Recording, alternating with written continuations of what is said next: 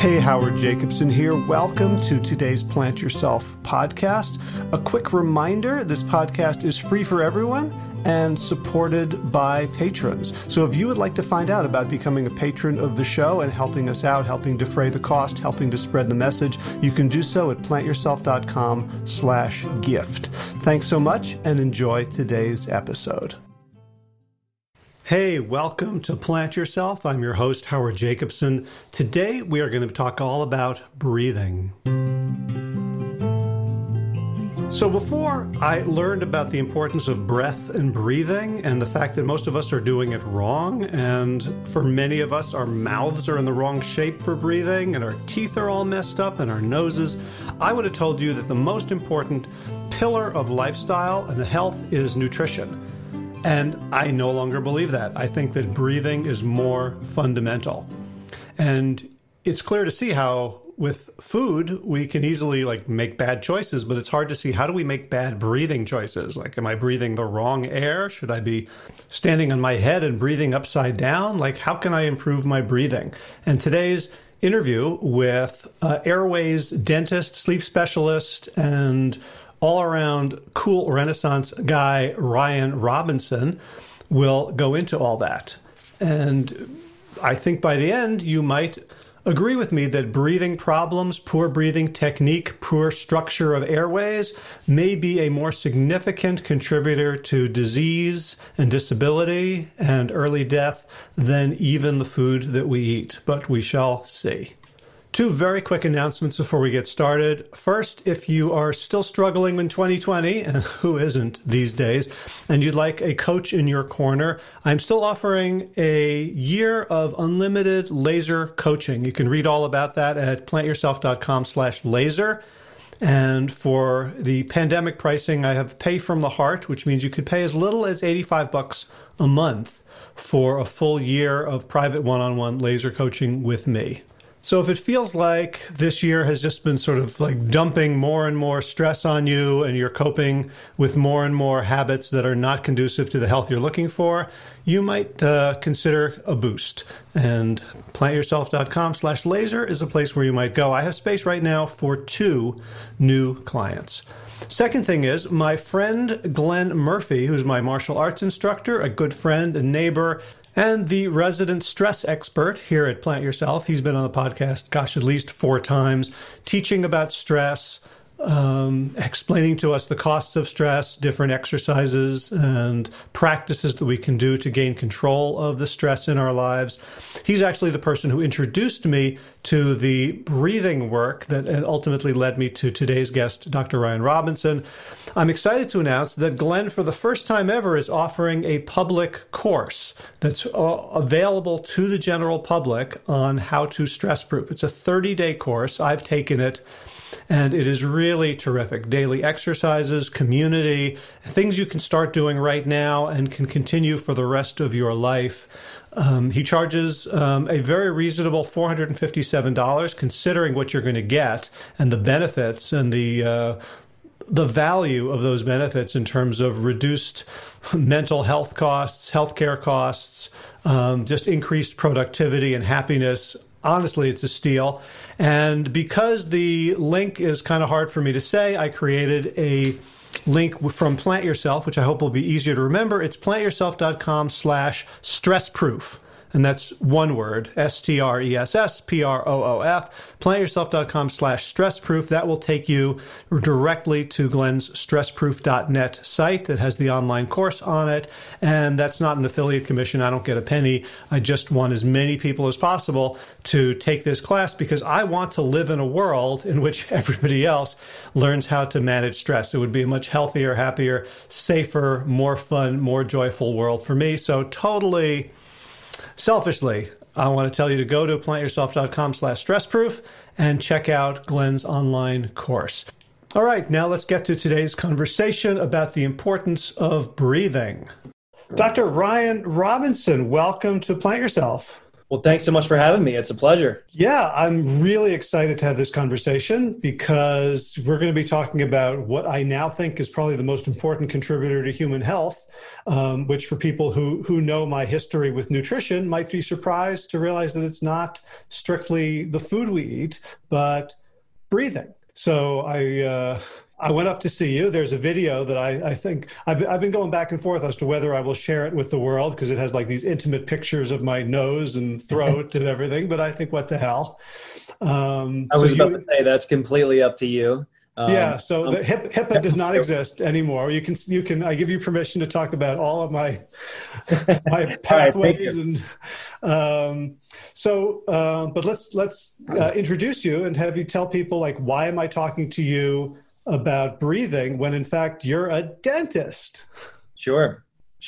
So I'll give you like a little background. I mean, and I think you said it perfectly. I'm a dentist, and as my friends and my family and a lot of my colleagues in the physician community around the world, they say, you're just a dentist. And I say, I know, but that gives me the most powerful sort of opportunity to understand the way that people breathe and to see signs and symptoms that I think are sort of early indicators that there could be a problem. So I'd love to kind of get into more of that and how dentists are so, uniquely positioned and have a great platform to be able to kind of get involved in this area of medicine. But, just to kind of give you a little introduction on myself. So I was born and raised in Wilmington, Delaware, the first state. And I grew up here, and I was heavily involved in sports as a youngster. Definitely developed quite a passion for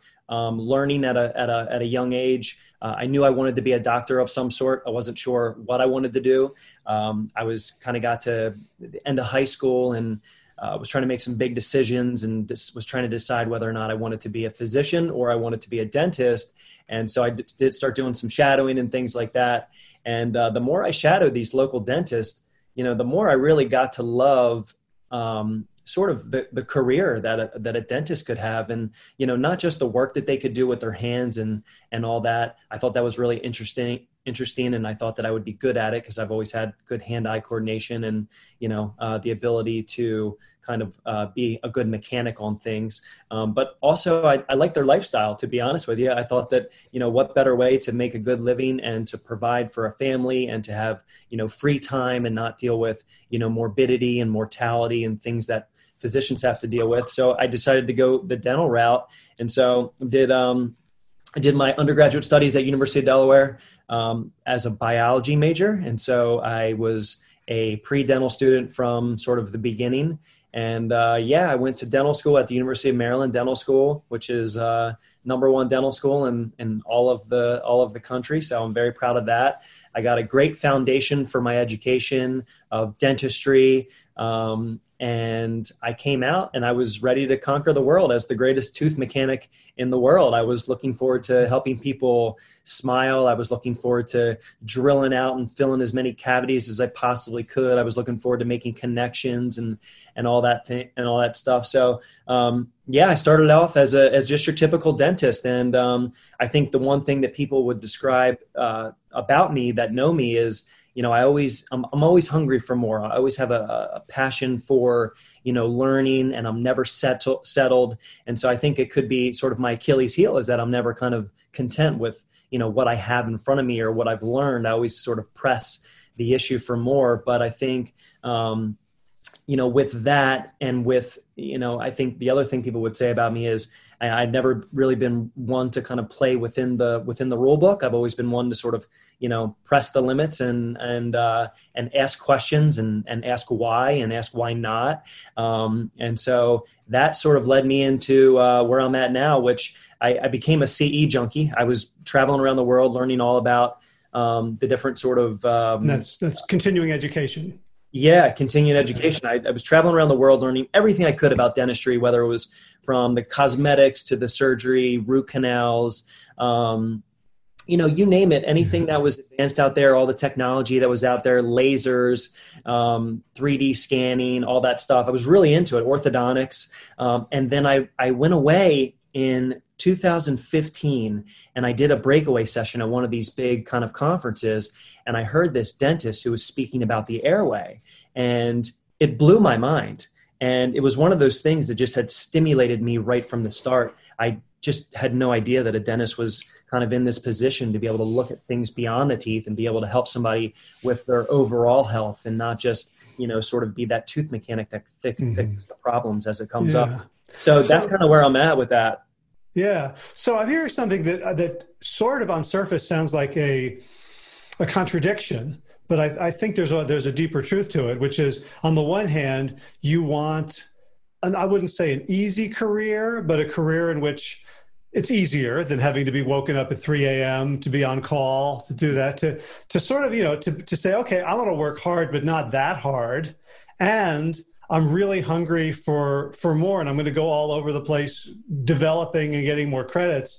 Was there sort of tension or contradiction in those two impulses, or did having the time and not having to be, over extending yourself give you the opportunity for learning? Yeah, I think that's a great question, man. And that's something that I kind of wrestled with for a while with myself and actually with my wife as well. So, starting off as a dentist, I was kind of newly married at the time. And I sort of had the ability to show up to work at 8 o'clock and leave at 5 o'clock if I so desired. But the business started to consume me, and the education that I was getting started to consume me. And, instead of spending 35 hours, clinically with patients and then being able to check out and have time, for other things, I became so sort of ingrained in the profession. I became so ingrained and so sort of dedicated and almost obsessed with getting more and more information. And, at one point, I think the wife took me aside and she said, I thought you were becoming a dentist so you could spend more time at home and spend more weekends away and be ready for our family, which at the time we didn't have a family. And now I have 2 kids, and that sort of lifestyle has continued. And I think that is a big challenge for my family and I is, I did pick this career to have sort of the easy road. And I haven't taken that path, although it was there for me. I have taken the path of sort of most resistance. I've taken the path of continuing to challenge myself and step out of the bounds that I was sort of educated in and the education that I was indoctrinated in school. I feel like all that information that I got is like nothing that I practice. I think when you were here at the center, I joked to you, I said, all of my education, the things that I, use my brain for every single day, the things that I sort of, come to work each day and practice is nothing that I learned in dental school. Literally every single little tiny bits and pieces of my education that have come together to make me who I am as a clinician today and as an educator has come after dental school. And that's something that took a lot of time and effort. I mean, I became, boarded. I became triple boarded with, a number of different organizations, which took time and effort and energy and dedication and sacrifice. I mean, I was away from the family a lot at nighttime and studying and putting my head back in the book and, going on trips and all that. So yeah, it has been a challenge. And I think you brought that up perfectly. It's very contradicting to what I thought my career would be as to where I'm at now. But I'll tell you what, it's something that I'd never have made a different decision looking back now. It's something that I'm so sort of grateful that I've had the ability to do all these things and kind of be in the position that I'm at right now. So no regrets at all. No looking back. Gotcha. Well, so whoever said, if you love what you do, you'll never work a day in your life, right? Like, exactly right. You certainly came in, like, when I met you, it was just like full of energy, like you're a total evangelist for this missing component of health. In fact, one of the reasons I was so excited to have this conversation is like I operate on the periphery of the world of lifestyle medicine, of the ACLM. I know lots of folks. I got a referral to you from Karen Smith, who works at the Progressive Health of Delaware, lifestyle medicine with David Donahue and Brian Robeson. And lifestyle medicine has these 5 pillars, and it's missing the most important one, which is breath and breathing. So maybe let's pull back from like your story and become an educator now. And can you tell us, like, okay, Howard's talking about breathing. I have been breathing my whole life. I'm pretty sure I'm doing it right because I'm not dead. this is my listener, my audience is thinking, why are we talking about breathing when it's the thing that I've done the longest? And like, why would I even worry about it? Yeah, another great question. So, what I would say is it's a couple different pieces. So, number one, because breathing is so sort of innate to everybody, we've never really challenged it. We've never really looked at it as something that can be, healthy versus not healthy. And so, when I sit back and look at it now, I'm like, if we see somebody walking and they're limping, or we see somebody walking who's pigeon-toed, right? We don't look at them and say, hey, they don't need help. We say, hey, they do need help. So if we see someone who's choking at nighttime, if we see someone who's breathing through their mouth, which I want to get more into that, but if we see someone who's breathing wrong, it's now sort of my duty and sort of the duty of, my colleagues who have kind of educated themselves on this to be able to identify that and sort of call that out as being sort of improper and unhealthy and a potential root cause of a lot of the problems that we see, in today's sort of in today's society and into this epidemic of health, the health crisis that we're currently facing. So, you can compare it to anything, but if you see someone walking funny, you would say something. You would say, hey, that person needs help. But when you see someone breathing funny, a lot of people just kind of, it goes unnoticed. And, that's the platform here is we have to educate people on what is healthy breathing versus what's not healthy breathing. Because as many people will find out, breathing controls everything. Breathing controls, after we put those good foods into our body, breathing is what allows us to take advantage of those foods. When we go to sleep at nighttime and, it's not just about the quantity of sleep, it's about the quality of sleep. And the number one thing that can affect quality of sleep is the way that you breathe, right? And, with all the different sort of imbalances in someone's health today, whether it be cardiovascular, endocrine, GI, anything hormone related, even cognitive impairment like anxiety, depression, Alzheimer's disease. I mean, breathing is at the root cause of all that. And when we control our breathing, we control our central nervous system, when we control the way that our bodies sort of operate and the way that our bodies function.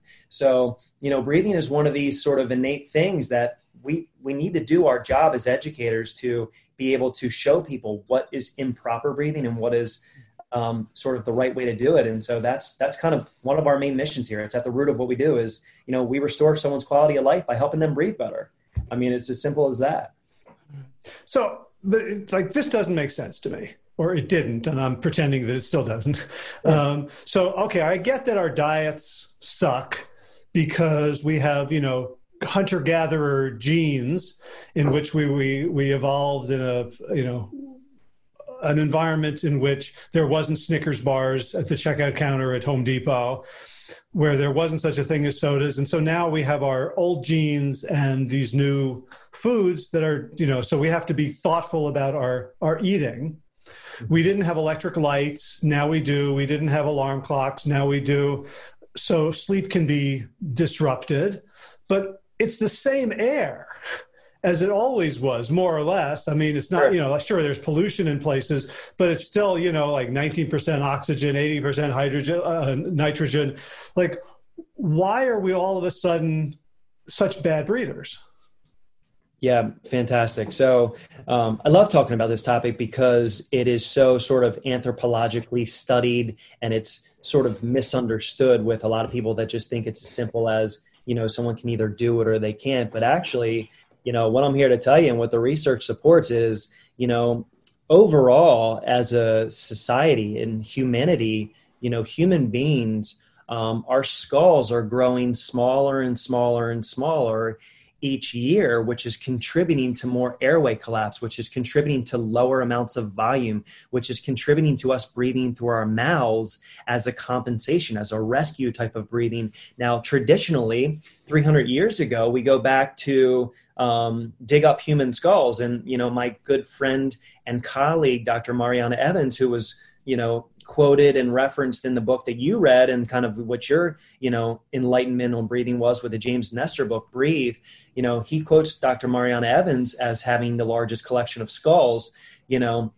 in the country. And so she has these collection of skulls, and it's really, really interesting. You go back 300 years ago and nobody had a crooked tooth in their whole entire body. In fact, anyone who had crooked teeth usually didn't make it. They usually didn't last to be an adult. They usually died, before they were developed, and before they were able to, reach their adult life. In other words, what almost everybody today has was 300 years ago, essentially a fatal birth defect.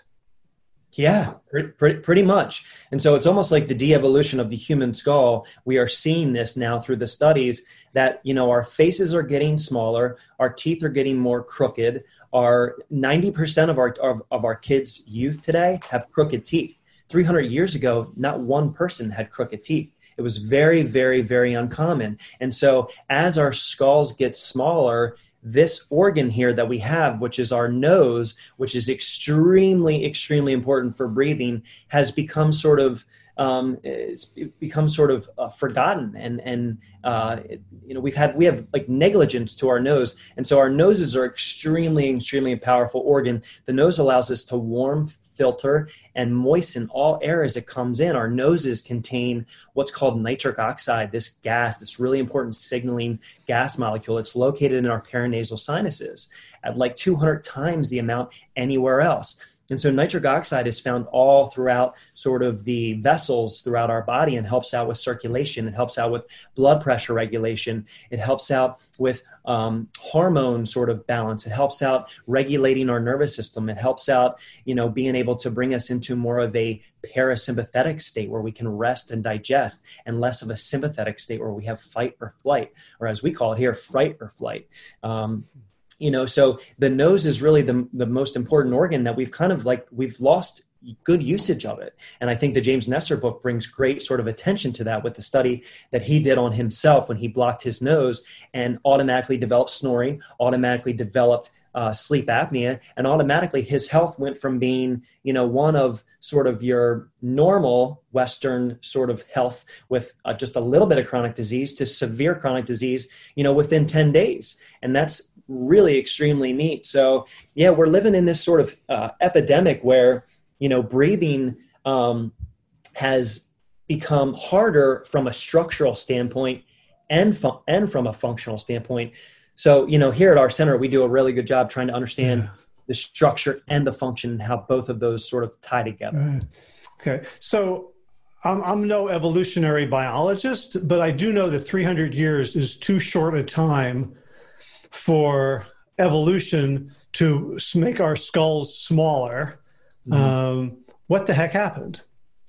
Yeah, I mean, so theoretically, the what people have hypothesized and what the evidence sort of tells us is about 300 years ago during the Industrial Revolution, we started having things that were being able to be packaged, that were being able to be preserved. Our foods got a lot softer. Our foods became more sort of convenient. Our mothers went back to the workplace, right? The moms had to stop breastfeeding as much. So, the sort of development and the growth of the skull happens immediately when a baby is born. Immediately that baby learns how to latch on to the mother and be able to suck, swallow, and breathe with their nose and suck and swallow with their mouth. And so breastfeeding is one of those sort of things that I think now is becoming more popular. And we can talk about this in extension. But, I think now that breastfeeding is back, we're now finding tongue ties are now more prevalent because mothers are having trouble with breastfeeding. But anyway, the skulls. What are tongue ties? So tongue ties are that little attachment below the tongue, which basically can be located in an unideal spot, maybe at the tip of the tongue, maybe, halfway back to the tongue, or even posterior in the tongue. That little band of tissue is really short or really tight. And so it prevents the tongue from being able to get up and sit on the roof of the mouth, which is the palate. So we have to look at the tongue as the body's natural expander. So when the tongue sits up on the roof of the mouth, the jaws actually will grow around it. So the tongue is the scaffold for the whole entire face and for the jaws to be able to develop properly. And so what we find now is that a lot of mothers that try and breastfeed, because it's becoming more and more popular, a lot of mothers now will find that they have trouble with breastfeeding. They go have an evaluation by an international board certified lactation consultant. And now IBCLCs are sort of the front line to be able to identify a structural issue such as the tongue tie. So what do the IBCLCs do? They identify this. They say, hey, we can work with you. We can try and get you to breastfeed better, but there's a structural issue here that you need to take care of. And so they would send them to a dentist who's, advancedly trained in using good techniques and using sort of a team approach to being able to release a tongue, get that tongue up to the roof of the mouth, and have that baby be able to suck, swallow, and breathe again. And so it starts there, Howard. It's one of those things where if we don't sort of have the right mechanics that happen from the start, then we start feeding our kids these pouches, this soft food. We have less sort of use of our muscles of our face. We have less activation. We have less osteogenic potential of our jaws. Our jaws. What does that mean, osteogenic?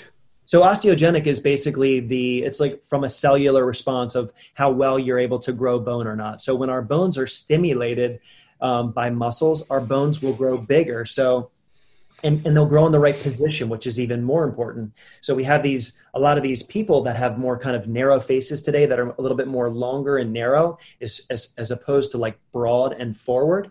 And so when you get the correct use of our tongue, we get the correct use of our muscles, when we chew on things that are supposed to be chewed upon, we actually can stimulate growth of our jaws properly. And so, it's very clear through the use of cone beam technology nowadays and through 3D imaging that our kids and our adults, our faces are smaller and they're not growing to the potential that they could be. And then when we talk about the airway, which is behind the jaws, there's really only two bones. There's really only two structures that determine, how big that airway is. And it's the cervical spine in the back, in the posterior, and it's the upper and lower jaw in the front. And so the cervical spine sort of is what it is. You're not going to get lack of development of the cervical spine typically. So really the biggest advantage and the opportunity that we have is being able to grow the maxilla and grow the mandible, the jaw structure, in order to have those kind of grow to our, human genetic potential. Because our genes tell our bones to grow, but our muscles tell our bones where to grow. So that's really super important, is having the structures be sort of developed properly through the use of good mechanics, through the use of good function, through the use of our muscles. So you're saying that our bones can grow even as adults, or they can shift where they grow? Because like I'm 5'10", I would love to be 6'2", but I don't think my bones are going to grow to accommodate that. Are you saying that my jaw bones, my mandible and maxilla, can actually change their shape based on what I do with my tongue? Yeah. And so that's probably one of the more controversial things within the orthodontic literature and within the dental literature that's out there. But great people like Dr. Mariana Evans, who refused to live within the book of, the orthodontic program that she was taught by. They've sort of kind of pressed the limits on what is possible. Dr. Mariana Evans and these, structurally focused, airway focused orthodontists are showing us that we have true osteogenic potential at any age of life. And so there's thought that once all the sutures kind of fuse in the skull, that they're not going to move anymore. And then we have sort of appliances and myofunctional therapy and osteopathic work and osteopath sort of principles that show us that if we start doing things differently, if we start activating different muscles, if we start sort of operating the way that we should have, we actually can grow bone after the age of 13, 14 years old, where it's known to sort of stop its growth. And so, by the time we're 6 years old, 80% of our jaw growth is usually complete. By the time we're 12 years old, 90% of our jaw growth is complete. By the time we're 15, it's usually complete. But we're kind of challenging those methodologies and showing that with good therapy and with good orthodontics and with good sort of functional appliances and things like that, we can actually get bone to grow in places that we never know could. And not just more bone, but we want to have the cranial bone sort of balance out, right? And so there's a lot of functional appliances we use to just try and manipulate the way that our structures sort of are in balance with each other to have everything sort of operate a little bit more efficiently. So yeah, I'm here to tell you, absolutely, Howard, we can grow bone after the age of what was once sort of predetermined as the end age for growth. So before we get into how we do that, and I'll ask you to use me as an example since I came up with such an interesting mouth, shall we say, I want to go a little bit deeper into like the costs of poor breathing. So you said it controls our central nervous system. So in the James Nestor book, he talks about our inability to tolerate carbon dioxide. And I was reading in some other works that can be related to anxiety. Like, can you paint that picture for us? Yeah, absolutely. So that's one of my favorite topics. And, that's sort of the physiology and the science behind breathing, which is often misunderstood. I mean, we don't have any specialties that focus just on breathing. The closest thing we have to that is our pulmonologists. And our pulmonologists really operate, within the lower airway. And so we don't have an expert at the upper airway. And so this is the position that us dentists and in the ENTs and all can kind of be in. But let me go into the sort of the physiology of breathing, and you named it. Carbon dioxide is really the key sort of gas that we need to be evaluating more, and we really don't have a great way to evaluate carbon dioxide. Anybody can put a pulse ox on their finger and figure out, how much oxygen is in their blood, and most all of us are going to have, safe levels of oxygen pretty much all day long. And if we don't, that's a lot of trouble. That means that we're probably so sick that we might need the help of a pulmonologist, or we might need to be supplemented with oxygen. But to go into the physiology of breathing, so let's talk about that real quick. So our affinity for carbon dioxide really rests in a couple of things. Number one, within the blood, we have hemoglobin, and hemoglobin really has sort of two receptor sites. One is for carbon dioxide and one is for oxygen. Now, when our hemoglobin is operating efficiently, the carbon dioxide is latched to the hemoglobin, the oxygen is latched to the hemoglobin, and as that hemoglobin moves through our blood, we can actually drop off oxygen to the tissues that need it the most. Okay, so when we lose carbon dioxide, and the easiest way to lose carbon dioxide is heavy breathing through the mouth. So when we breathe with our chest shallowly and we breathe through our mouth, we lose high levels of carbon dioxide right out of our mouth. That's why when people hyperventilate, they tell them to put the bag over their mouth and they breathe into a bag. That's just so we don't lose too much carbon dioxide, because when we lose carbon dioxide, what those hemoglobin molecules do is they lose that carbon dioxide. It comes off of the receptor site, and then the oxygen is not available to be given to the tissues that it needs, right? So what does that do? That puts the body in more of a stress mode. It puts the body in more of a fight or flight mode. And so we find that the sympathetic nervous system, which is that fight or flight sort of response, is often upregulated in many of our patients who have anxiety, who have breathing problems, who have cardiovascular disease. And we find that the sympathetic nervous system is just out of control. And that leads to less sort of opportune and healthy efficiencies of, transmitting the neurotransmitters that are in the brain. And so we often find that people that have anxiety and depression, they're just sympathetically upregulated to the point where they're not in balance anymore. They can't control themselves. And that then puts them in that cycle where they want to breathe more. So the more carbon dioxide we lose, the more that we want to sort of catch up, and the more that we want to sort of compensate for that. So that puts the body off balance, and that central nervous system can never truly be efficient and cannot regulate itself if we're constantly in this up and down sort of seesaw motion of whether or not our bodies are balanced. Does that make sense? So you're saying that I could have anxiety or depression, and my mind is going to look in my life and tell me why, right? It's going to say it's because of this relationship issue. It's because of COVID. It's because of the state of the world. It's because your parents. And what are all those things? Those are all stressful things, right? Right. But it doesn't matter. Like the the stress, the anxiety, depression you're saying could be completely physiological. And I'm just looking for hooks to hang it on that somebody else, or if I was breathing properly, I could have the same childhood, I could have the same relationship issues, and I wouldn't. They're sort of the later hooks to hang it on. It's sort of a free floating depression, anxiety based on physiology, but I'm going to go to cognitive behavioral therapy, or I'm going to go get psychoanalyzed to try to figure this out, when in fact the root cause, the physiological root, and not to diminish psychological pain. But I mean, this is pretty amazing, that the physiology of not enough CO2. And CO2, like the way I learned it was about the trees, right? We're opposites. CO2 and oxygen are opposites. So if I breathe in oxygen, then CO2 is kind of like bad. That's what I want to get rid of. And this is like a totally different understanding.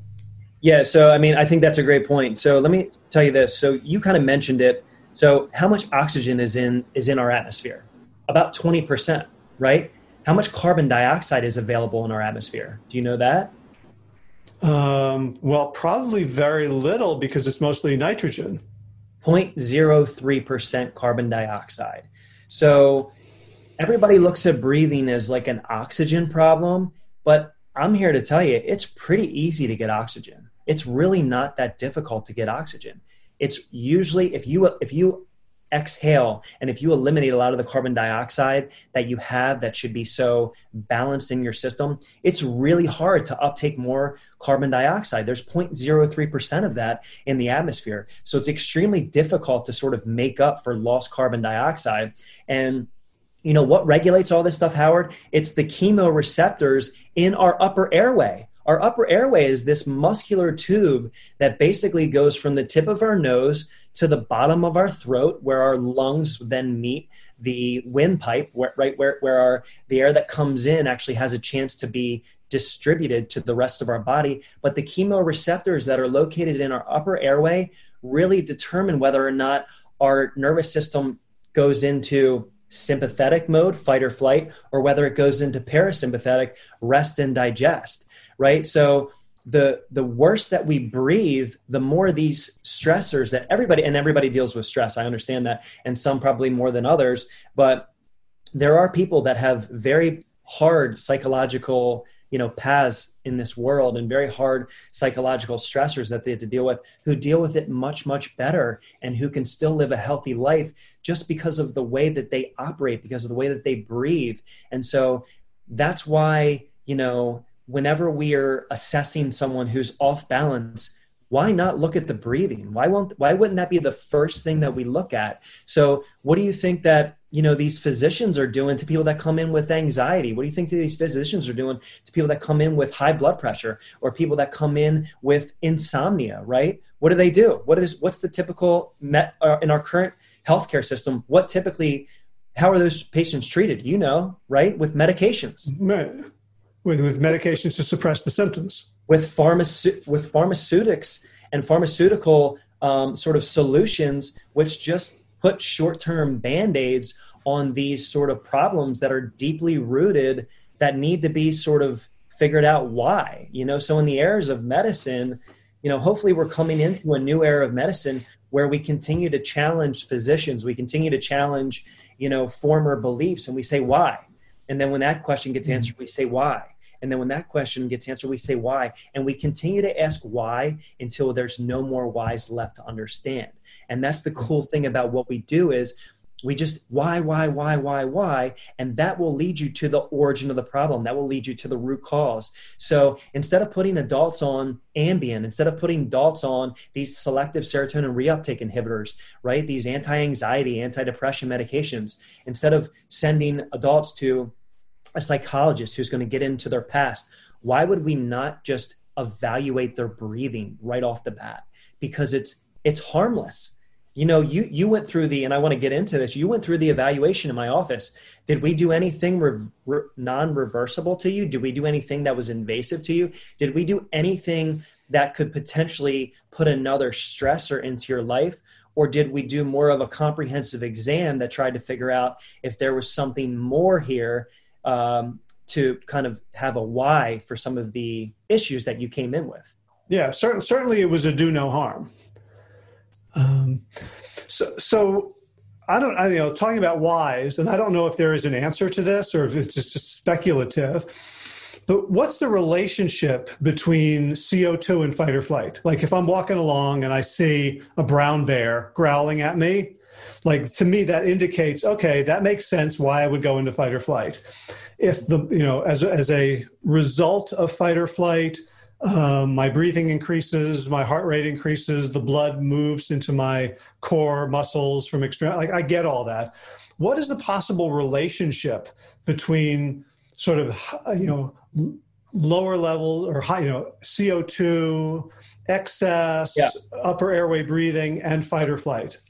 Yeah. So great question. So CO2, look at CO2 as literally the most important gas, as our CO2 affinity determines our urge to breathe. Okay. And so as you know, normal breathing is 5.5 seconds in and 5.5 seconds out, or maybe even 6 seconds in, 6 seconds out.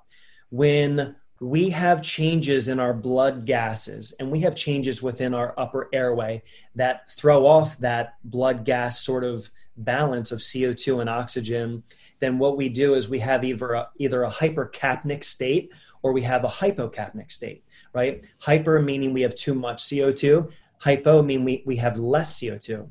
So basically what we're doing when we're holding our breath and we don't get oxygen, and the James Nestor book does a great job of sort of calling this out, and he quotes and he references these deep sea divers that have learned to do these amazing breath holds to the point where they can hold their breath for 8 minutes, and one guy could hold his breath for 11 minutes or something absolutely crazy. So when we're able to control our CO2, we're able to sort of hold our breaths longer. So at nighttime, what happens if we're not breathing properly is we start holding our breath. And so as that CO2 sort of builds up, the oxygen becomes lower because we're not getting it from the external environment, and our CO2 starts building up. Our affinity to breathe becomes higher and higher and higher, and the urge to breathe becomes more and more. So when our CO2 builds up, we basically trigger our nervous system to basically do a compensatory type of breathing, which is through the mouth. Now, all of a sudden, the CO2 builds up. Now you're losing CO2 by mouth breathing because you're trying to take in as much oxygen as possible. Any sort of shift in these blood gases, whether high or low, will automatically trigger the sympathetic nervous system, which is that fight or flight. The sympathetic nervous system is the one that tries to sense danger and put yourself in the best position to handle it short term. So being sympathetic for a little bit is good. If you do see that bear coming, you need a sympathetic response. If you have what's called obstructive sleep apnea at nighttime and your airway collapses and you can't breathe, you do need that sympathetic response. It's healthy to have that sympathetic response because the brain needs to wake up, send the correct signals for the muscles to activate and for the urge to be able to breathe. But that sympathetic nervous system is there for the short term. You don't want to use that sympathetic nervous system because it has these side effects like adrenaline and norepinephrine and cortisol, these things that we use in serious states of stress that really our bodies do well with in very low quantities, right? So it's that balance that I'm talking about. It's that balance that, the parasympathetic nervous system and the sympathetic nervous system, they need to have that communication. They need to have that balance. And that's what the body is about. That's what the earth is about. That's what our atmosphere is about, is balance. And whenever there's a shift in that balance and it's off, immediately our fight or flight system will trigger in. So does that make sense as far as the breathing goes? When our breathing becomes sort of compensatory and our blood oxygen and our blood CO2 levels are off, we immediately want to try and rebound and recover and compensate and do things that are going to help us, in the shortest, most quick acting philosophy possible to try and recover. And our bodies are just always back and forth, which leads to these imbalances. And I guess, they say, you can go weeks without food, days without water, minutes without air. So it becomes the highest priority thing ever is if you feel like you're deprived of the air you need in the right ratios. Exactly. So are you saying that because of my decades long sleep apnea, that I'm basically flooding my body with stress hormones while I sleep? That's exactly what I'm saying. Yes. Yeah. So, I mean, everybody needs to sort of take another, breathing is at the core of all this stuff. But I think, sleep is one of the pillars that we've recognized as being something that's, important.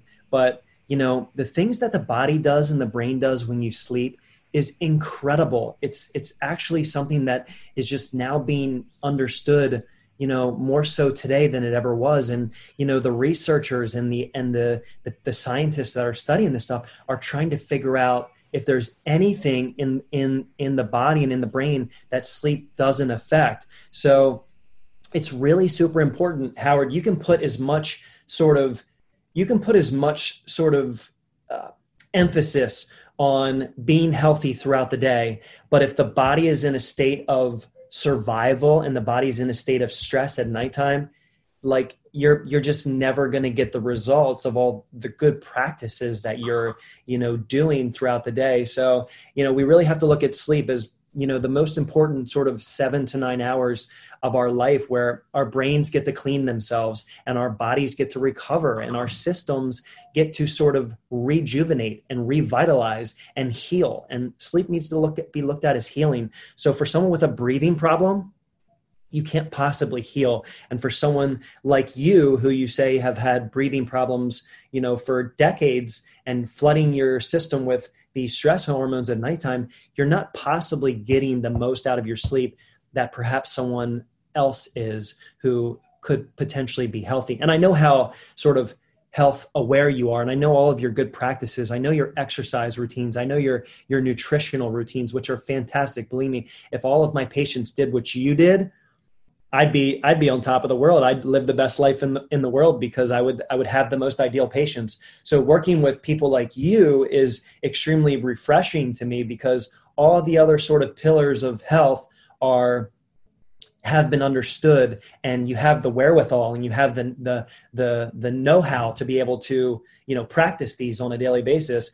But I often in my clinic get people that are down on their luck, they're down on their health, and we have to start fresh. And we're sort of the first sort of line of, hey, you have a breathing problem, but you have an eating problem, you have a sedentary problem, you have a mental problem. I mean, a lot of these people that walk into this center really have not had the education, the knowledge to live a healthy life.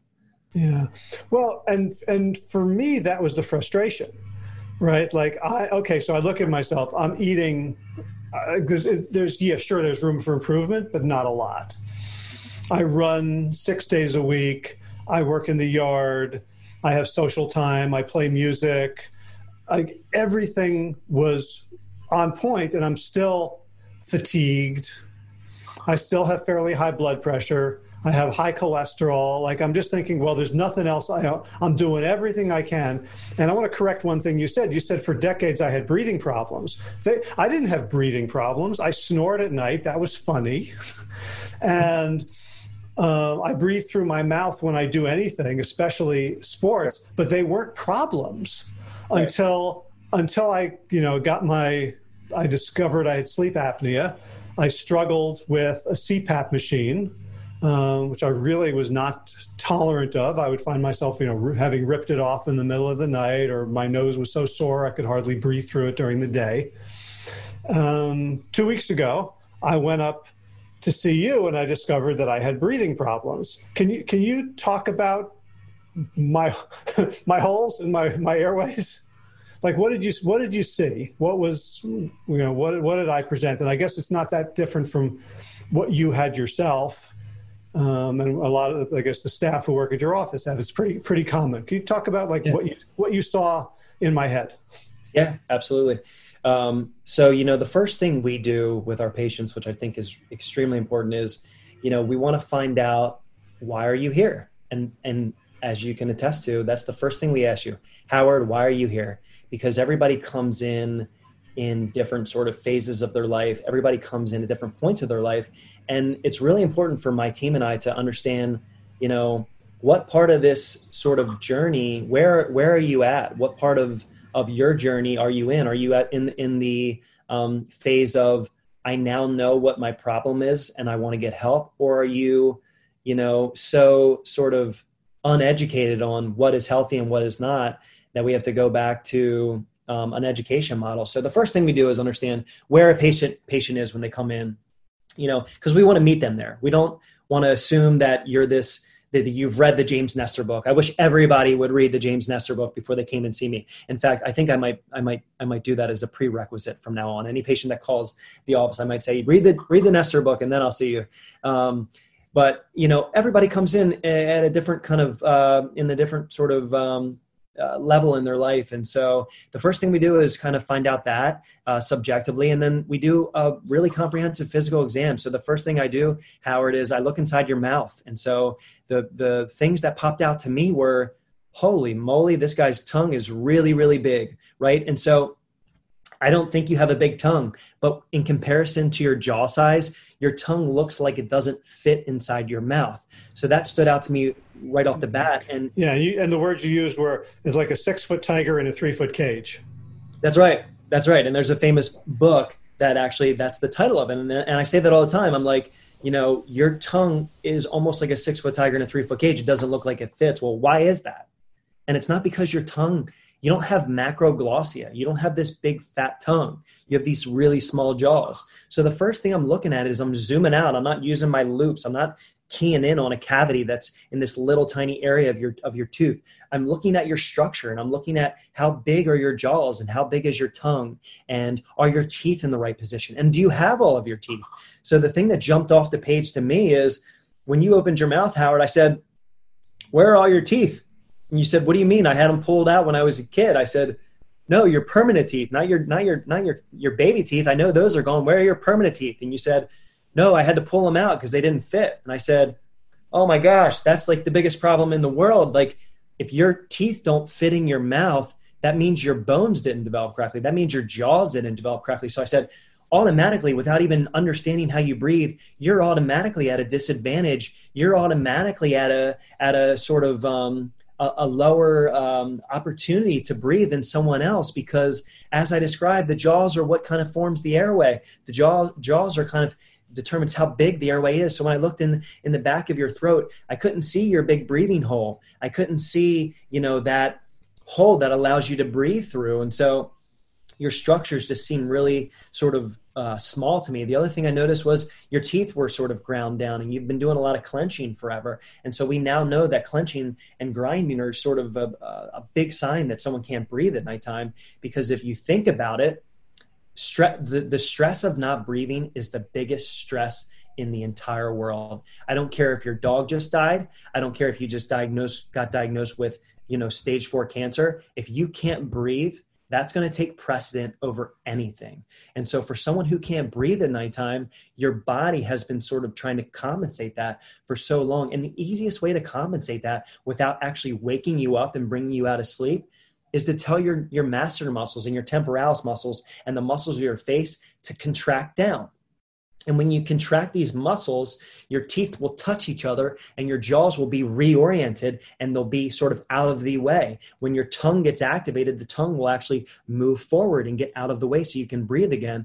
So we often find that, grinding and clenching is the easiest way to see somebody to see a sign that somebody has a breathing problem. So now when we look at people's teeth and they're ground down, we don't say, hey, why are you stressing out so much about your job? We say, hey, are you having trouble breathing at nighttime? Do you know that you clench during the day, or does it just happen at nighttime? We want to be able to sort of understand that root cause. And then, after we just look, which is something every single dentist can do. And in fact, even a physician could do this. Even a physician could shine a light inside someone's mouth and look for these things. And that's sort of my platform, is being able to train people outside of dentistry how to look for this stuff. So inside the mouth, that's what we look for. And then I think we moved on to more advanced technology. We took that 3D scan that went around your whole head. And I think, what I told you is I know what you look like from the outside in, but now I know what you look like from the inside out. And so 3D cone beam scanning technology has allowed us to identify structural injuries and to be able to measure things. As doctors and as scientists, we love to measure things, because if we can't put it on paper, it's not real, right? We don't like to have artwork. We like to have scientific work. Can I interrupt with a question? Because you're talking about like the shape of the mouth, but you also said that you should not be mouth breathing. So the mouth isn't the airway. So how does the shape of the mouth affect the airway? Yeah, great question. So unfortunately, Howard, as you know, a lot of people do breathe through their mouth. Right. So when we breathe through our mouth, we're getting all that cool, dry, dirty air. We're getting more sort of bacteria exposure. We're getting more dry mouth, which can dry out the back of the airway as well. But as the jaws are smaller, as the mouth is smaller, so is the nose. So the roof of the mouth is actually the floor of the nose. So when the roof of the mouth is small and we have midfacial deficiencies like you and like me, when our maxillas are small, we have less propensity to breathe through our nose. We have smaller nasal airways as well. So we're exposed to a lot of inflammation. We're exposed to more pollution. We're exposed to foods that cause us to have sort of swelling inside our tissues, our noses and all that. But if we had bigger noses inside, if we had more room to be able to breathe with inside, maybe some of that inflammation wouldn't be as big of a deal.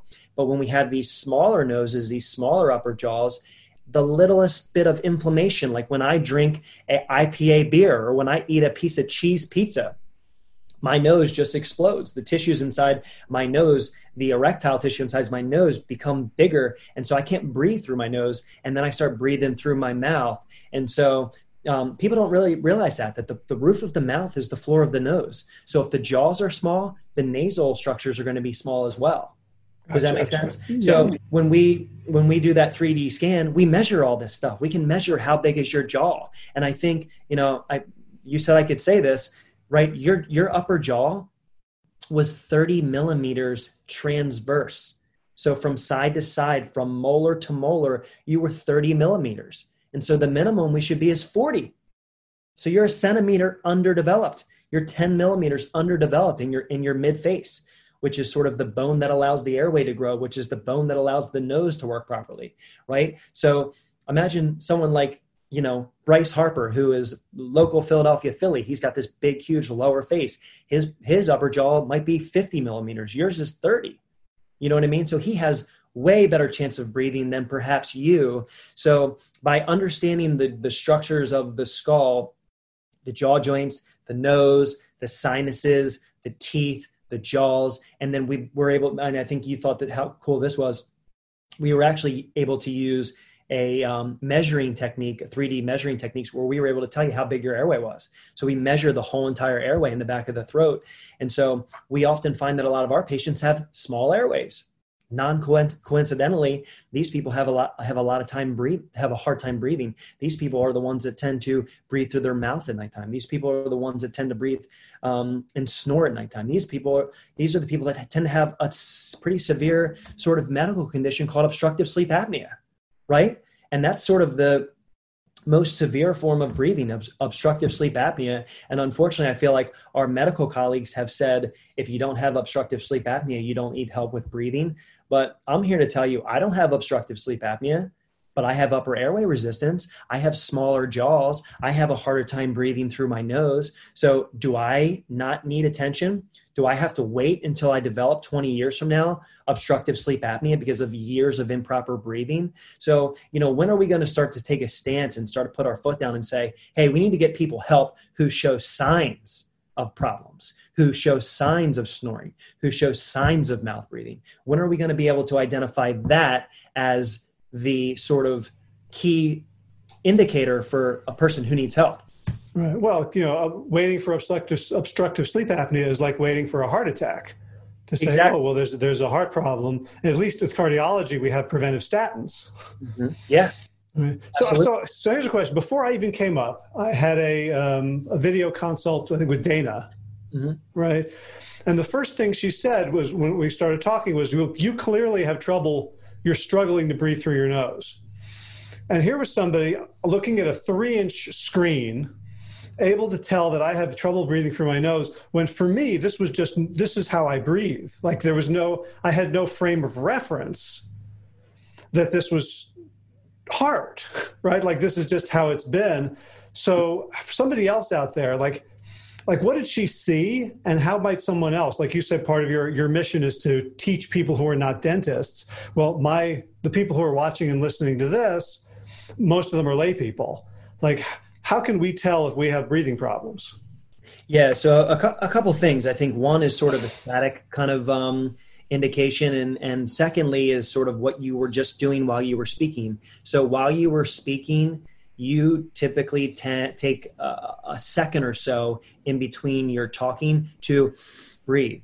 Have you noticed that about your speech? Is you will speak and then I'm only doing that because now you're getting me to nose breathe. Otherwise, I could talk all day and just mouth breathe. Breathe through your mouth. Yeah. So I think taking that second. I think Dana recognized that. I think the other thing that we've become as airway people that are educated in this, we observe people and we look at people. Are they able to keep their lips sort of together at all times? And so I think one of the things she noticed with you is, your lips are kind of drooping open at times to be able to get more air in. And that's something that we see, whether it be adults or kids, that people are they're walking around with their mouths open. I mean, it's terrible, but if we walk around with our mouths open, our tongues are resting low. Our tongues are not stimulating the roof of our mouth to grow bigger and stronger and more downwards and forwards. So when our mouth is open, our tongues are low. When our mouth is closed, hopefully our tongues are up. And so when she's just kind of observing you, she's looking at, number one, are your lips together? Number two, when you smile, can she see these black triangles? And are your jaws sort of kind of narrow or are they nice and big? So I think a lot of the things that she has learned over the years, and Dana has been with me since I started this career, she's kind of learn to observe people and learn to sort of pick out things. And so all of us, we joke in the center here because all of us are sort of educated on this. And we just walk around today and we're just like, oh my gosh, mouth breather, mouth breather, mouth breather. We're just calling it out as we see it. And other people just think it's normal. And we're like, now that we know, we can never not know. And so you sort of take that for granted because before you didn't know, everything just seemed normal and la-di-da. And then when you educate yourself and your eyes are like open to all these problems, it's almost like it's sort of a double-edged sword because you want to be able to help somebody, but it's hard to look past it and you don't want to offend somebody. So like I find myself at birthday parties, I find myself out in the public, like just constantly like judging people for their breathing. And it makes me feel a little bit sort of awkward at times. And I want to say something, but I don't want to say something. It's not really my right to tell somebody whether or not they're breathing correctly. I didn't know if it would be offensive or not. So I think Dana, to put it clear and simple, she was just judging the hell out of you is what she was doing. It was beautiful. So before we go on to solutions, let's talk about my beautiful nose, which on the scan looked like a mining accident. Yeah. So, fortunately for us, because as I said, the beginning of the airway is the nose, and we have to be able to breathe through our nose to get that warm, moist, filtered, clean oxygen, right? So we never do an exam. We never recommend treatment without understanding the actual structure of the nose. And so, inside the nose, we have what's called an internal nasal valve. A lot of people just suffer from internal nasal valve collapse, where their nasal valves are just sort of more narrow than everybody else's. And by doing that Cottle's maneuver, which I taught you, where you basically take your fingers, you pull your cheeks apart as hard as you can, and you breathe and you say, for me, it works every single time. Wow, that's a ton more air that I get in through my nose. And so if you feel that you get a ton more air just by doing the Cottle's maneuver, then that's a nasal internal valve problem. When we get past the internal valve, we get to some really important structures. Number one being the septum, the bone that kind of divides the left side from the right side. And we find oftentimes that people that can't breathe through their nose have these very bad structural sort of issues where the septum looks like a snake. The septum looks like you said, like a mountain that just is like the most sort of hardest sort of obstacle to get through, because the septum is just going every which way. And then on the sides of our septum, we have these pieces of tissue, which are called the turbinates. And the turbinates are these pieces of cartilage that can become big and can become inflamed and can start creating even more obstructions within the nose and can start pushing the nasal septum one side or the other. And for you, you had a bunch of these problems. You had the internal nasal valve collapse, meaning you couldn't get air into your nose. You had this deviated septum, which means the air that's flowing through your nose can't possibly be laminar flow, nice and easy passive flow. The pathways that air has to take through your nose are left and right and center and up and down and all over to try and get to the end of the tunnel. And so I use the analogy of like, it's, like driving on Interstate 95. If the speed limit's 75 miles per hour and the lane is as straight as you can possibly see, you have no problem getting your car up to 85, 90 miles per hour, cruising down the interstate with no sort of resistance and no sort of obstacles to get around. But if that Interstate 95 starts taking these hard bends and turns, and there's traffic jams over here, and there's a buildup of traffic in the left lane and in front of you, and you have to start swerving and making all these sort of, changes to the speed of the way your vehicle's moving, the same thing happens with air. We get all this turbulence. We get all this sort of negative pressure, which contributes even more so to the then bottom of the airway, which is that muscular tube in the back of the throat. The more turbulence we have in our noses, the more likely our airways are to have this negative pressure and to have this airway, which is more likely to collapse, and to have this airway, which is more likely to constrict instead of dilate, and to have, reflux disease, and to have sort of heartburn, and these things that are so sort of easily understood all through just knowing how the person breathes through their nose. Okay. So we came up with sort of a three-phase or three-part treatment plan for me. One of them is you referred me to Dr. Mariana Evans for some sort of like orthodontic procedure to sort of widen the jaw to give me my 40 millimeters or as close as possible. Following that, once the shape of the palate and the nose is settled, is to do some kind of Roto-Rooter nose job internally to straighten things out. But what I want to ask you about is I also got a whole bunch of exercises to do that some of them feel really weird. And so there's two basic types. There's like muscle exercises, and like I was told that I don't swallow properly. Like I don't use my tongue right. I use my jaws instead of my tongue. So I have like a weak tongue. Sure. And then a whole bunch of exercises that feel like it's basically little either breath holds or denial of what feels like sufficient air. Can you explain the purpose of those? Yeah, absolutely. So as you kind of understood when you came to the center, we are extremely comprehensive. We're extremely interdisciplinary. We don't think that we can do everything here in our office. That would just be foolish. We are all about interdisciplinary care. We're all about using all the resources that we have that are available to us for everybody's sort of subspecialty. It's typically my job to be able to evaluate a patient and be sort of the Bill Belichick of the treatment plan. Sometimes I just sit on the sidelines and call the plays. But if I have understood sort of the playbook and I've understood sort of the issues that are at hand, if I come up with a treatment plan, I can then divvy that out to all of our sort of specialized care providers and specialized therapists. That's why we use, one of your, mentees, Karen Smith, for nutrition. That's why we use osteopaths. That's why we use cardiologists. That's why we use ENTs. That's why we use myofunctional therapists. And so what you're describing is, with your problems that we had going on, we had an orthopedic problem. We had a structural problem of your jaws. So who better to deal with that than the structural queen herself, Dr. Mariana Evans, who is the absolute best at expanding jaws in the whole entire world. And we have her right up the road here, which is fantastic. So one part of your treatment plan was to expand your jaws and to orthopedically develop your face.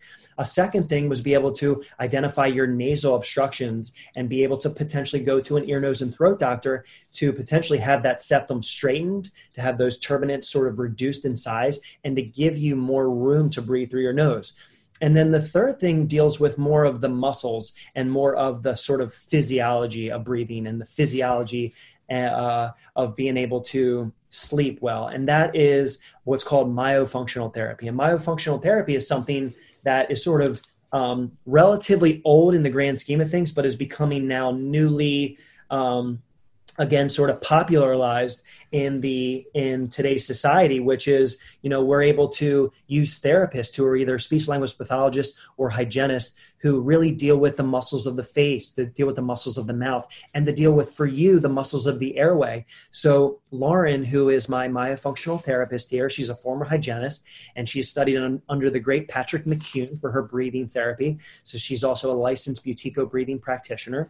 She is giving you exercises to basically enhance the effects of the muscles, most sort of notably your tongue and your pharyngeal muscles. So if she can control what your tongue does, she can control where your tongue sits, not just at nighttime, but at daytime, giving you a chance to breathe through your nose better. If she can strengthen up the muscles, the dilator muscles of your airway, she can actually make that muscular tube for you, which is really small. She can actually make those muscles work more efficiently. She can actually get those to dilate better. She can get you to reduce some of these muscular compensations that you've been doing for a really long time. And we know that if all the muscles are in balance, if we know the pharyngeal muscles are tightened up and have higher tone and instead of lower tone, we know you're going to perform better when it comes to the great test of sleep.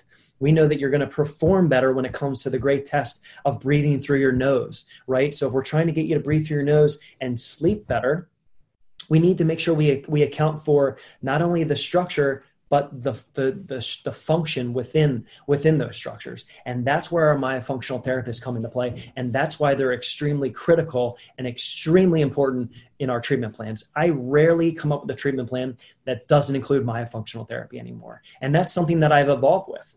As a dentist previously who did this, I used to recommend, mouth appliances that just go in and would stabilize the mouth and the jaws at nighttime and help open up the airway a little bit.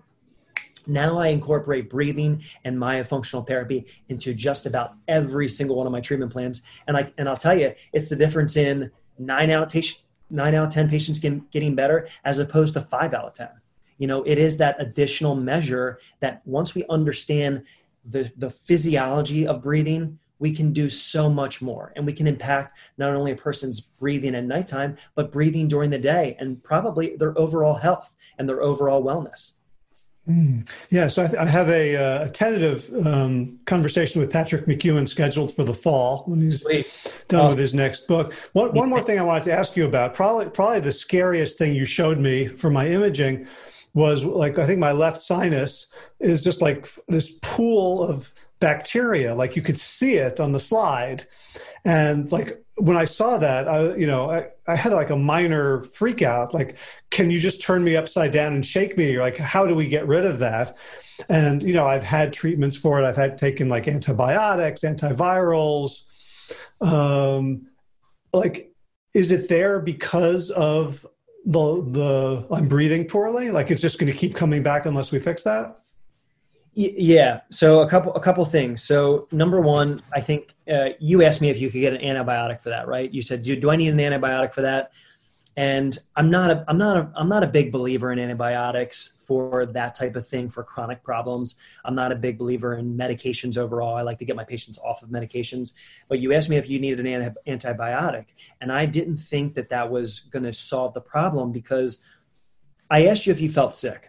And you said, no, I actually feel pretty good today. I actually feel very normal. This is one of my better days. Mm-hmm. And I said, well, if this is one of your better days and we have this congregation of bacteria in this left sinus, it's probably something that's there all the time, unfortunately.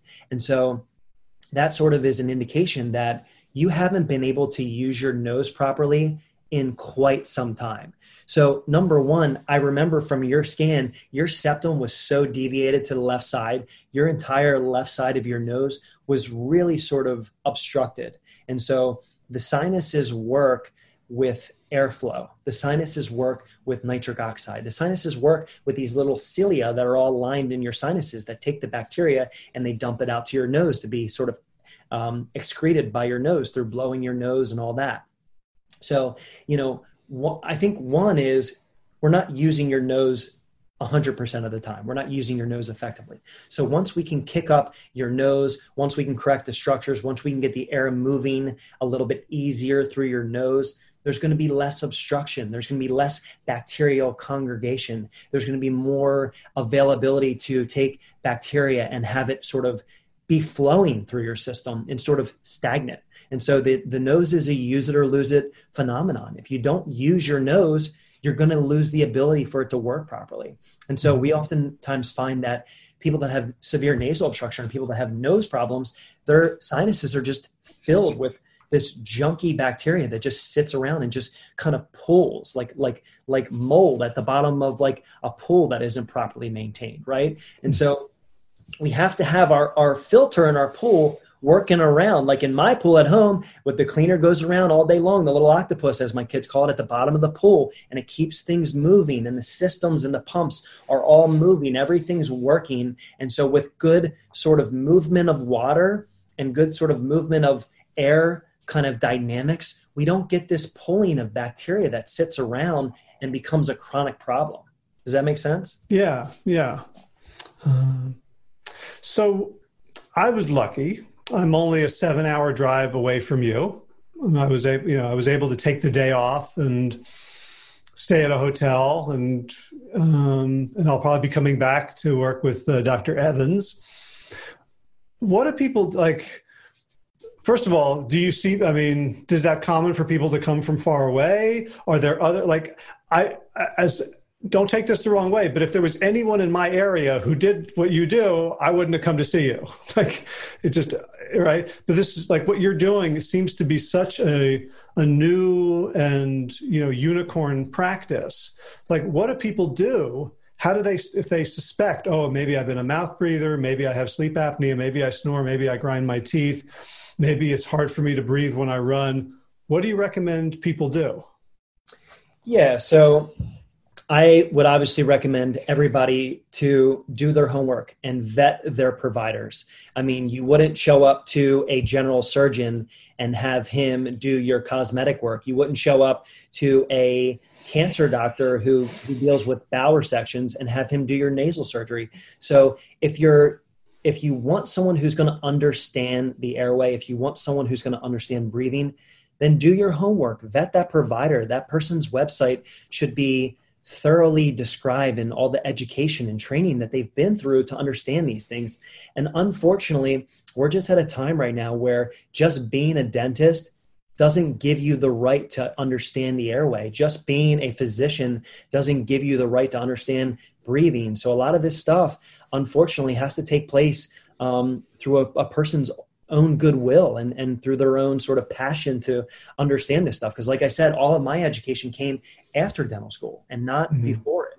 So I would say you have to look for someone who's airway centric. You have to look for someone who has advanced training. Obviously, there's a lot of different sort of credentialing boards out there. So, if someone were to pop on my website, it would say, hey, Dr. Robinson is a member of this, and this. Dr. Robinson is board certified with the American Academy of Dental Sleep Medicine, the American Academy of Craniofacial Dental Sleep Medicine, the American Academy of Craniofacial Pain, the American Academy of Oral Facial Pain, the American Academy of Physiologic Medicine and Breathing. I mean, there's a lot of different sort of private certification groups out there that give this education. And I'm one of those people. I had the ability to go to Toronto last year and speak to a group of like 500 dentists who were there learning on craniofacial pain. And I spoke to them about breathing. And so the more of us that get out to talk about this, the more people like yourself who have this platform, the more people like James Nestor,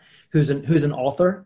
I mean, I don't mean to discredit him, but he's an author and a journalist. He's not a doctor, but you know what he did? He immersed himself in the research. He probably is educated more on breathing than most any physician that I've ever met. So like, he's sort of an expert in breathing, and we need to start putting breathing as its own sort of subspecialty. And so when someone is looking for someone like me, I mean, number one, you can call me and ask me if there's anybody in your area. Unfortunately, you live in North Carolina. I didn't really know anybody in your area who does what I do. So I said, hey, unfortunately I don't. But people like me are kind of pocketed around the country and around the world. So I thank you for kind of acknowledging the fact that we're a unicorn practice, but this is something that we've dedicated our lives to. This is something that, I've retired from the world of clinical dentistry. I'm not a tooth mechanic anymore. Mm-hmm. I don't drill on people's teeth anymore. I've dedicated myself to helping people breathe better in order to improve their health. So there's other providers like that who are out there like me. They're just sort of hard to find right now because, the education is just not sort of available as commercially as it should be. All right. So I've got two more questions for you. One is, you mentioned that you were very excited about pediatric work. Can you talk about that? And I know you have a conference that's been postponed that I hope to attend in the spring. What's the interest in the pediatric and working with children and breathing? Yeah, so I'm so glad you brought that up because honestly, I really have been treating adults my entire life. Honestly, I didn't really like kids too much when I was a dentist. I hated working with them. I didn't like the behavior part of it. And then I had my own kids. And I had my son with extended stays at the local hospital because of asthma and because of respiratory problems. I had my daughter who was shortly thereafter who had extended stays at the local children's hospital here. And I really started understanding, hey, as many adults as I'm treating, as many adults as I'm managing, as many adults as I'm helping, what's even more powerful that? To intercept a kid as they're developing, because kids you can mold them. You can prevent you can prevent me. We can prevent small jaws. If we get involved in a kid's life at the earliest sign of a problem, which could be snoring, which could be grinding to the teeth, which could be asthma, which could be hyperactivity, which could be crooked teeth, any sort of these little signs that you can identify in a kid with, could be lack of attention in the classroom, right? Any of these little signs that you can see, you get them involved with like a Lauren of my practice or me, and I do an airway evaluation. I can probably prevent that kid from having small jaws like you and me. I can probably prevent that kid from having to deal with a lifetime of health, consequences and issues. So if we get to the kids early, everything is preventable. I can now be, instead of a helper, I can be a curer. Like, what better thing to do than to help cure somebody, than to help sort of prevent someone from dealing with the same sorts of things that I'm dealing with. So both of my kids from an early age have been in therapy. Like, both of my kids have Alpha appliances. And Alpha appliances are these little light wire functional appliances that go, inside their mouth, that allow good tongue position, that allow them to work with an osteopath to get, craniosacral balance, that allow them to work with Lauren, my myofunctional therapist, to get the tongue up on the roof of the mouth, to teach them how to breathe through their nose, to teach them how to sleep better. And so if we can start these good habits at an early age, Howard, guess what? I'm going to put myself out of business. And that's the goal for me, is in Delaware here and in the Philadelphia, Baltimore, Washington sort of tri-state area. My goal is to put myself out of business. My goal is to not have to treat an adult with chronic health problems. My goal is to get involved in the kids at a young age. So we're starting to take an active role into educating pediatricians. We're starting to take an active role to educate teachers, at local schools. Anybody who works with kids, notice these things. These things that the kids are almost like the canaries in the coal mine. Like, these kids are going through the world right now with all these major problems, peanut allergies, breathing problems, inhalers, stimulants, medications, you name it. We're making excuses for our kids, and our kids are just, they're getting more unhealthy as the sort of decades go by.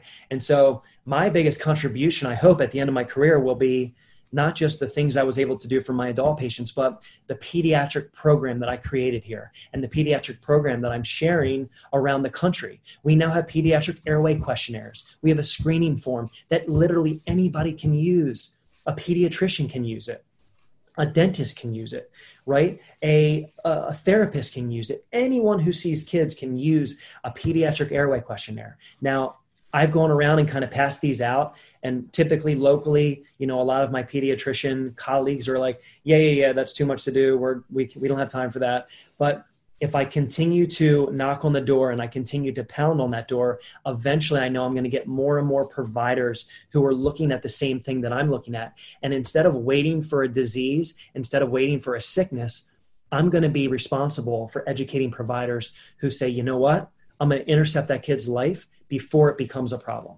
I'm going to notice the very, very start of a problem. And a lot of times, Howard, that's just as simple as a mouth breathing child. Mm. Right. So real quick, the airway symposium that you sort of mentioned on was from my great mentor, Dr. Daniel Clower, who's mentored me here in my airway journey. He started this 4 years ago, and basically it has moved around to different parts of the country. And so last year was in San Jose, California, and I could talk forever about that. But Dr. Clower asked me to host this year's in Philadelphia. And so the symposium is one that gets sort of worldwide attention. We have doctors that fly in from all around the country to learn from a panelist and from great educators, to the likes of Sarush Zaghi, to Patrick McCune, to Stephen Olmos, to Kevin Boyd, to Darius Lagmani, to Daniel Clower, to Mariana Evans, to Eric Phelps, all these great sort of educators in health and educators in pediatric airway problems. And so they come and they learn, and they sit there for 2 days and they learn, and they hopefully can take the things that they've learned back to their clinics. And hopefully by me being able to bring it to Philadelphia, I can drag by my physicians and my colleagues' ears around here, I can drag them to the conference, and I can maybe pay for them to go and just say, hey, do me a favor, come and sit and learn and listen. And if I can do that, then I've helped so many more people in my area to be able to get sort of the help that they need. Yeah, well, I'll include a link to the conference in the show notes for today's episode, which I believe is 422. My last question is, so for me as a coach working with people on their health, so I'm pretty good on food. I know what to ask about sleep. I can evaluate sort of affect around stress and polyvagal tone and stuff like that. A kindergartner when it comes to helping people with breathing. When you mentioned that this questionnaire, the checklist, is like for someone like me who just like, how would I know to point someone in the direction of Buteyko or a functional, a sleep dentist? Is there a layperson's training? Is like, what would you recommend for people in the, lifestyle medicine field who are not going to be board certified like you are? Sure. I think it's as easy as utilizing questionnaires. I think it's as easy as an intake form. I think it's as easy as asking questions like, does your child suffer from behavior problems, sleep problems, crooked teeth, allergies, sinus infections, ear infections? If any of these are a yes, if any of those circles are a yes, then probably you would be able to say, hey, I would recommend you go find an airway-centric dentist or an airway-centric ear, nose, and throat doctor who can do an assessment on the airway and figure out if breathing is a problem here. Gotcha. And what about for adults? If I'm working with an adult and I'm suspecting that not only do they need to improve their nutrition, they need to exercise more, they need to do stress management, but they need to improve their breathing. So do you have similar sort of intakes and questionnaires for adults? Yeah, questionnaires, and I'd be happy to share these with anybody. I'm very, very sort of open to sharing all the things that I've created in my practice as a way to kind of identify and screen for it. Again, identification, screening processes. It would just be so nice if people like you and PCPs out there, people that have the ability to touch someone's life from a health perspective, if you guys could just say, hey, a lot of these questions that you're answering sort of correlate to a breathing problem. I think you need to have an airway evaluation. And that's what we say here. Have you had an airway evaluation? And an airway evaluation really needs to be in the form of, a cone beam scan and, sort of an examination of the nose, an examination of the mouth, an examination of how big the jaws are growing. Right. And that's something that, I'm so uniquely positioned to be able to do well, but there's other people out there like me who have availability to be able to do this and do it really well and then get that person the help that they need. And, it takes a village to get somebody well, and it takes a village to get somebody healthy. And so when all of us sort of reach across, the line and sort of can collaborate together, and we can all sort of use these intake processes and these forms and all to then kind of communicate, our patients are much better off. We can do so much together. We can do so little when it's just us in our little specialty boxes. Mm-hmm. So how do people find you? Yeah, so I mean, I'm very available on the website, painsleepcenter.com. It's www.painsleepcenter.com. I have a great website, which talks a lot about what we do. I have a YouTube channel, Pain and Sleep Therapy Center of Delaware Valley. On YouTube, we have a podcast channel, which we just started getting up on iTunes. I've done a lot of sort of recorded sort of continuing education. So I'm available. Type my name in. Go look me up. I've made it. Can we get to the podcast and the YouTube channel from your website? Yes. Okay, so I'll put that omnibus link, painsleepcenter.com, in the show notes. People can burn it into their minds now if they're out driving or running. Mm-hmm. Yeah. And yeah, I mean, my hope is that this becomes another pillar of lifestyle. And my guess is even if my hope is that even if people aren't able to do the full airways, like the jaw thing that I'm going to do, that there's still exercises that people can do to begin to nose breathe instead of mouth breathe that may make a huge difference, even in the absence of sort of advanced medical intervention. Yeah, I think there is. And I think one of the great sort of resources that we have available to us now is sort of better technology. So we can track our sleep on our phones. We can track our sleep using the new Oura Ring, which goes around our finger to kind of track our sleep. We can download an app on our phones called Snore Lab, which is a really simple way to figure out if you're breathing too heavy at nighttime. I mean, there's a lot of things that we can do that are very cheap, that are very easy, that can just sort of identify if there's a problem or not and try and figure out, if you are a patient who needs help. And if you do kind of come back and your sleep isn't perfect and, you have sort of disease and illness that is kind of developing, and you have these applications and these sort of technologies that can tell us that something's not normal, then that's an even better reason to just go get educated and go see somebody who can help. All right. Well, Dr. Ryan Robinson, this has been fascinating. It's, my journey has been really, really interesting so far. It's not the easiest thing in the world to fix. Like it's, it takes time. I'm doing these exercises. They're taking a fair amount of time every day. And, it's part of the whole lifestyle. Like it's on me.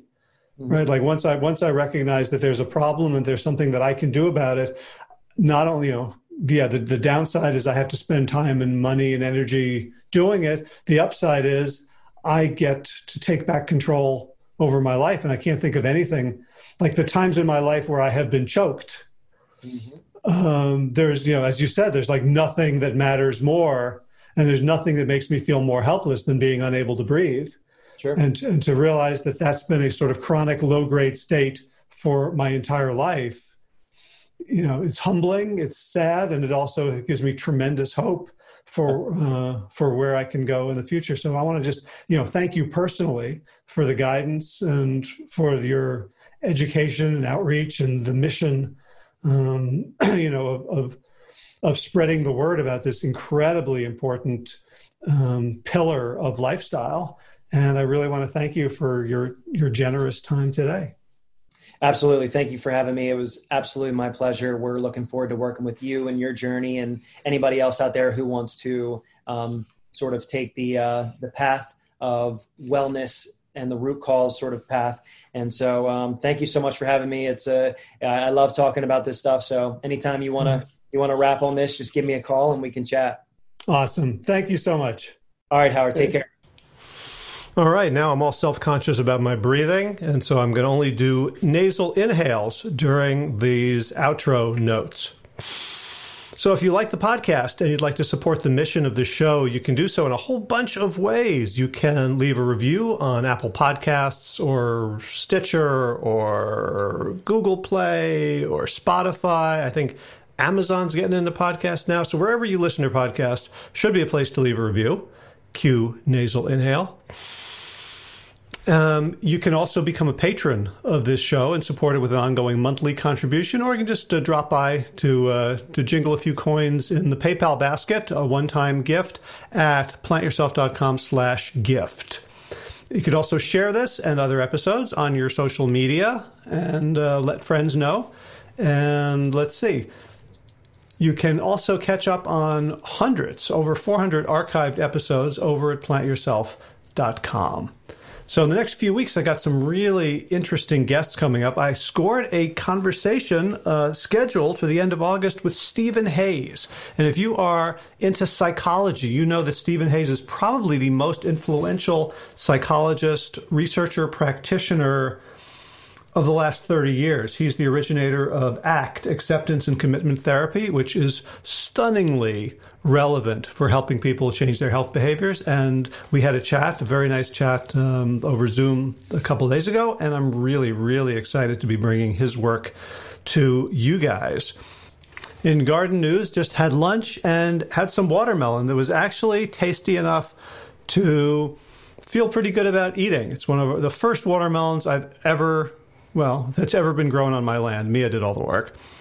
But it was kind of tasty, and it wasn't too mushy, and it had a lot of seeds, which I guess is par for the course when you're not buying from Monsanto and other Terminator seed companies. Also getting a fair amount of green beans still, and still getting those plum tomatoes. Got another batch of sauce coming. Aside from that, a lot of things are winding down. Got a couple of eggplants. That makes 3 eggplants for the entire season. And I'm still fingers crossed on grapes in about a month. In running news, did a good 8.7 miles on Sunday. Felt good. And I'm doing what my coach Sarah Bofinger helped me figure out to do, which is to do 1 sub-9-minute mile every run. And that's really helping. And so it's making it easier for me to run faster. Although because I am breathing through my nose when I run, I'm definitely going slower. So I'm going to have to work my way back up to a 10-minute or 9:30 average pace, because it's still really, really hard for me to get all the oxygen I need through the schnoz.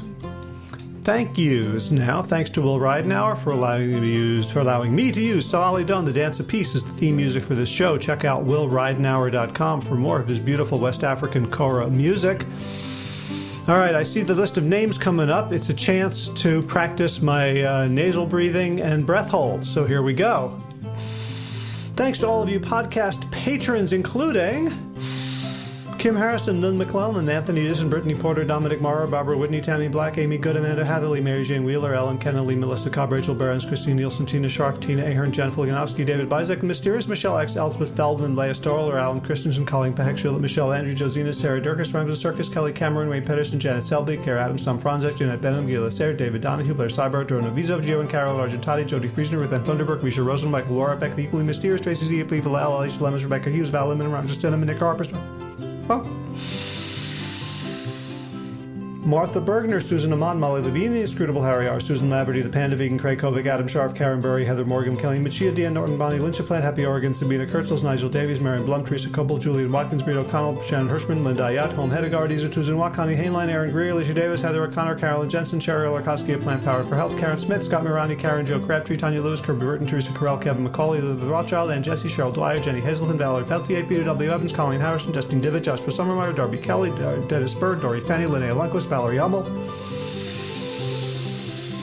Emily Iconelli, Levy Wallach, Rosamund McAtee, Dan McCorney, Stephen Lehman, Patty DiMartino, Mike and Donna Carts, Deanne Bishop, Bill Brianf, Gunter Schmidt, Marjorie Lewis, Kelly Molden, Trish Adams, Ian Kramer, Nancy Sheldon, Lindsay Bayshore, Gunmarie Hagen, Tracy Gullish, Laura Heaton, Meg from OSS, Rachel Kennedy, Diana Goldman, Stacey Stokes, Ben Savage, Michael Kay, Holly Butler, David Hughes, Connie Rogers, Claire England, Sally Robertson, Param Ganchi, Amy Daly, Brian Turville, Mark Jeffrey Johnson, Josie Dempsey, Karen Schmidt, Pamela Hayden, Emily Perryman, Olga Sidorowska, Allison Corbett, Richard Stone, Lauren Vaught of Edible Musics, Aaron Hasty, Sean Owen, Sagar Naik, Erica Piedra, and Danielle Roberts for your generous support of the podcast.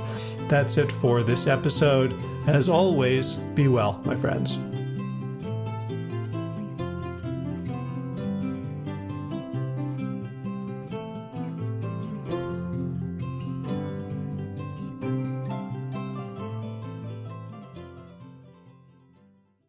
All right, time for thanks. Thanks to Will Ridenauer for allowing me to use his beautiful song Sabali Dawn, The Dance of Peace. You can find more of Will's music at his website, willridenauer.com. And of course, thanks to all of you Plant Yourself podcast patrons. Kim Harrison, Lynn McClellan, Anthony Disson, Brittany Porter, Dominic Maurer, Barbara Whitney, Tammy Black, Amy Good, Amanda Hatherley, Mary Jane Wheeler, Ellen Kennelly, Mr. Cobb, Rachel Behrens, Christine Nielsen, Tina Sharp, Tina Ahern, Jennifer Volkanovsky, David Bizek, The Mysterious, Michelle X. Elspeth Feldman, Leah Stoller, Alan Christensen, Colleen Peck, Michelle Landry, Josina, Sarah Durkis, Rhymes with Circus, Kelly Cameron, Wayne Pedersen, Janet Selby. Hi, Janet. Claire Adams, Tom Franzek, Jeanette Benham, Gil Lacerte, David Donahue, Blair Cyber, Dorona Vizov, Gio and Carolyn Argentati, Jody Friesen, Ruth Ann Funderburg, Misha Rosen, Michael Warbeck, The Equally Mysterious, Tracy Z, Aviva Lael, Alicia Lemus, Rebecca Hughes, Val Linneman, Rhymes with Cinnamon, Nick Harper, Martha Bergner, Susan Ahmad, Nolly Levine, The Inscrutable Harry R., Susan Laverty, The Panda Vegan, Craig Kovic, Adam Scharf, Karen Burry, Heather Morgan, Kelly Machia, Deanne Norton, Bonnie Lynch at Plant Happy Oregon, Sabina Kurtzels, Nigel Davies, Marion Blum, Teresa Coble, Julian Watkins, Breed O'Connell, Shannon Hirschman, Linda Ayat, Holm Hedegaard, Izatu Zinwa, Connie Hainline, Aaron Greer, Alicia Davis, Heather O'Connor, Carolyn Jensen, Sherry Orlikoski of Plant Powered for Health, Karen Smith, Scott Morani, Karen Jo Crabtree, Tanya Lewis, Kirby Burton, Teresa Carell, Kevin McCauley, Elizabeth Rothschild, Ann Jesse, Cheryl Dwyer, Jenny Hazelton, Valerie Peltier, Peter W. Evans, Colleen Harrison, Justin Divich, Joshua Summermeyer, Dennis Bird, Darby Kelly, Lori Fanny, Linnea Lundquist, Valerie Hummel, Emily Iaconelli, Levy Wallach, Rosamund McAtee, Dan Picorni, Stephen Lehman, Patty DiMartino, Mike and Donna Kartz, Deanne Bishop, Bill Brielf, Gunter Schmidt, Marjorie Lewis, Kelly Molden, Trish Adams, Ian Kramer, Nancy Sheldon, Lindsay Bayshore, Gunmarie Hagen, Tracy Gullidge, Laura Heaton, Meg from Mama Says, Rochelle Kennedy, Diana Goldman, Stacey Stokes, Ben Savage, Michael Kay, Holly Butler, David Hughes, Connie Rogers, Claire England, Sally Robertson, Paran Ganshi, Amy Daly, Brian Tourville, Mark Jeffrey Johnson, Josie Dempsey, Karen Schmidt, Pamela Hayden, Emily Perryman, Olga Sidorowska, Allison Corbett, Richard Stone, Lauren Vaught of Edible Musings, Aaron Hasty, Sean Owen, Sagar Nayak, Erica Piedra, Danielle Roberts, and Michael Lushton for your generous support of the podcast. That's it for now. As always, be well, my friends.